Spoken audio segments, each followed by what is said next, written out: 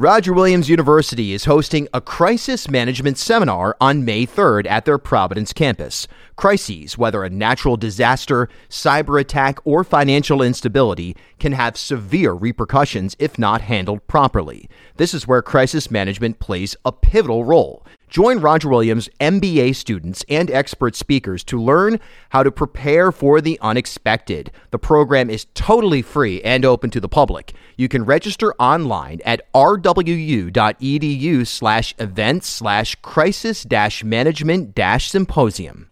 This is the Bartholomew Town Podcast. All right, so we are here with Patrick Crowley, the Secretary-Treasurer for the Rhode Island AFL-CIO. Thanks. This is your first time on the show. I'm really happy to be doing this. Yeah, thank you, Bill. I'm glad to have the opportunity. So here we are. It's we're in the thick of election season. We're recording this on Thursday afternoon, a couple hours before the first poll of the general election is set to be released. You know, just from your perspective, from Labor's perspective, you've already made your endorsements. It's not as if that's this big October surprise all of a sudden or anything like that. But what are you looking for in terms of just this election cycle? And what are you hoping to see, and what is Labor hoping to see out of this? Well, from our point of view, we've seen a great deal of momentum over the last couple of years as it relates to working class issues in the state. Governor McKee has done a great job as it relates to everyday working Rhode Islanders and making sure that their needs are attended to. Whether or not it is this fantastic budget that he got passed with the help of the General Assembly, the $250 tax credit, but more importantly, from my point of view, it's really the labor issues that he's been attentive to over the last few years. We've had a number of legislative wins that are very important. The path to $15 minimum wage, front and center on that. But there's also things like making sure that security guards and janitors working on the state contracts get paid prevailing wage.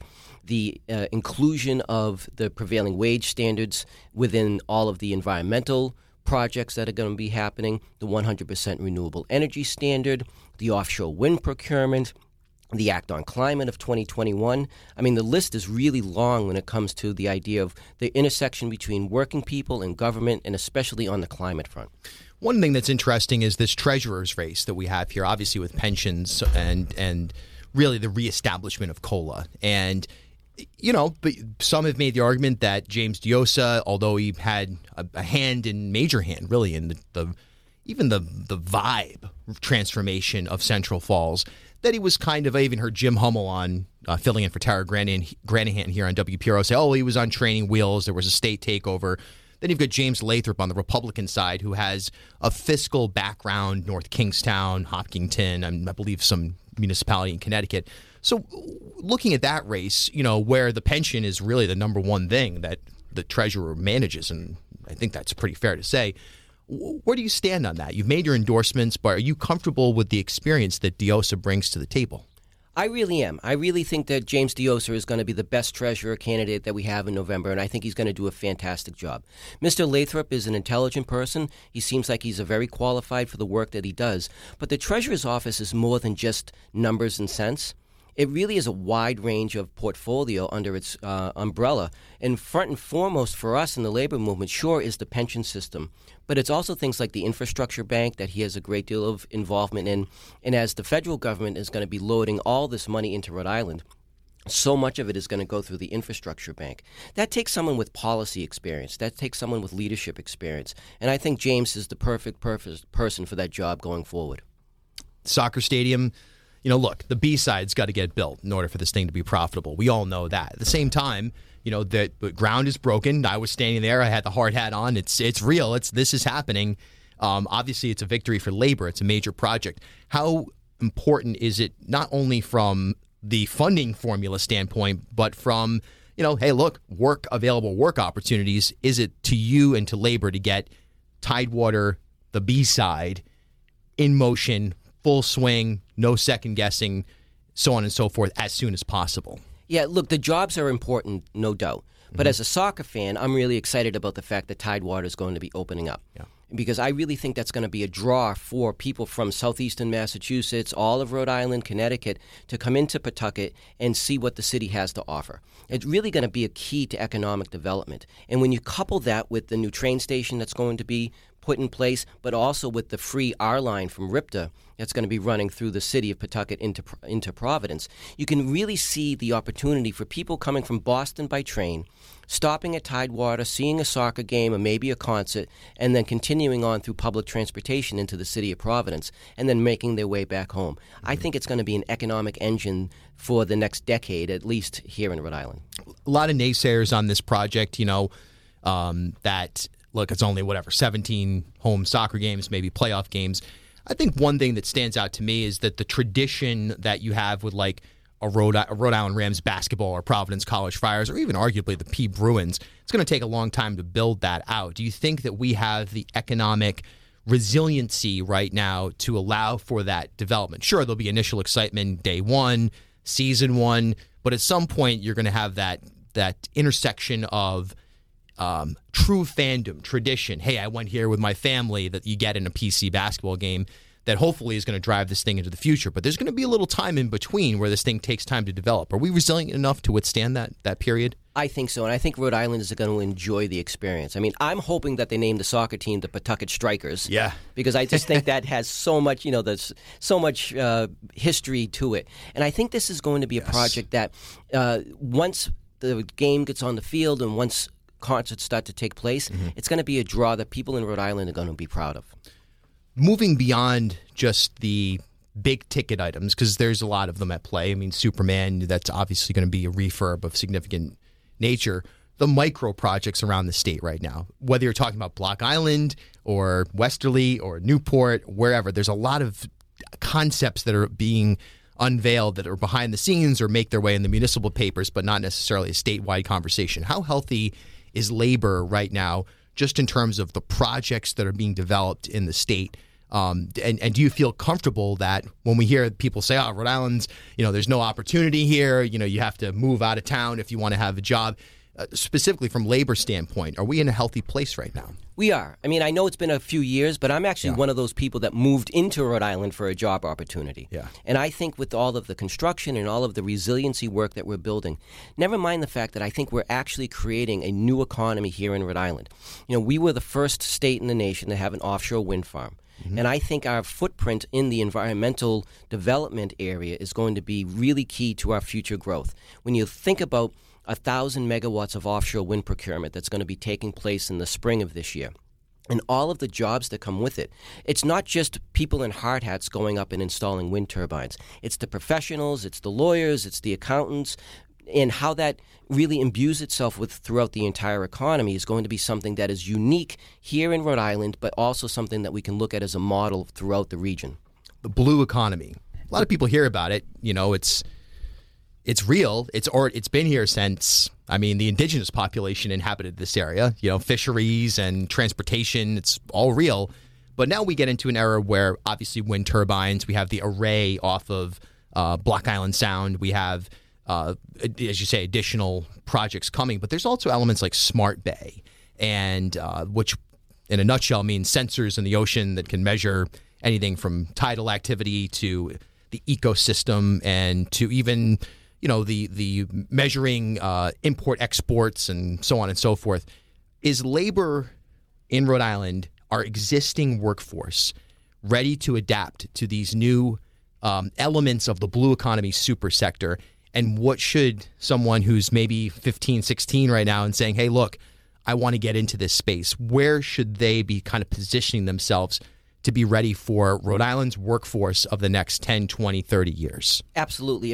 When you look at what the labor movement is doing to adapt to the new economy, especially within our friends in the building trades, their apprenticeship programs are geared towards this new economy, whether it's the blue economy on ocean work or the green economy as it relates to solar installations.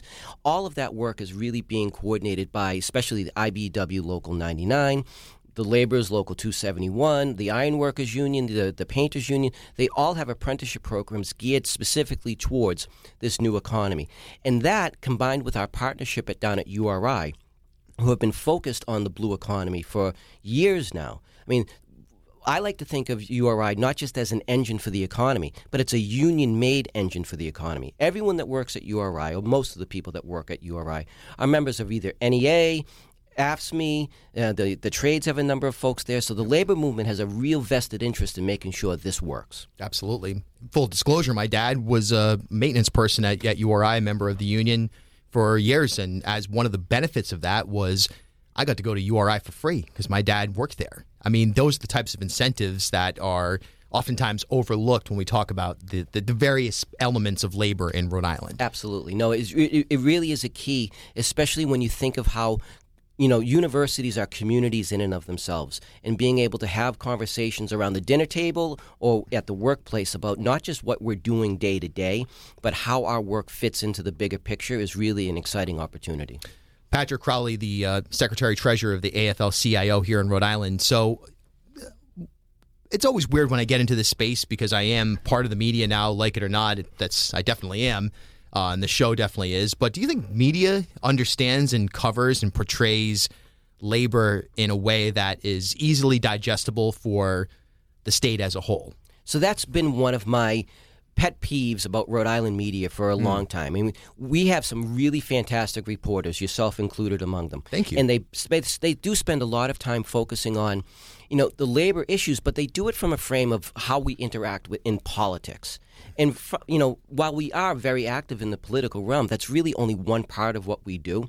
I'd love to see the day when instead of showing what bank vice president is getting promoted or what hospital CEO is going to be changing places, that there's also as much focus about who's going to win the next union election for one of the bigger unions in the state. What shop steward has organized 50 new members into their workplace. Those are the stories at the ground level that are just as important for people to cover, because I think it shows the resiliency and the vibrancy of the labor movement in this state, because we really are one of the stronger labor movements in the country. When you think about all of the things that we have going on, whether it's our training programs, our education programs, our activities within the humanitarian field or the charitable field. For example, the Big Brothers and Big Sisters, where the building trades are sponsoring a walk for them on October 22nd at Roger Williams Park. It's like the 5th or 6th year in a row that they've done it, and they've raised hundreds of thousands of dollars. We really are a fabric in the community. And I'll just give you one example of that. One of the other hats I wear is as the Government Relations Director for NEA Rhode Island. Sure. NEA Rhode Island has 12,000 members across the state. So when you think about that, 1 out of every 100 people is a member of NEA Rhode Island.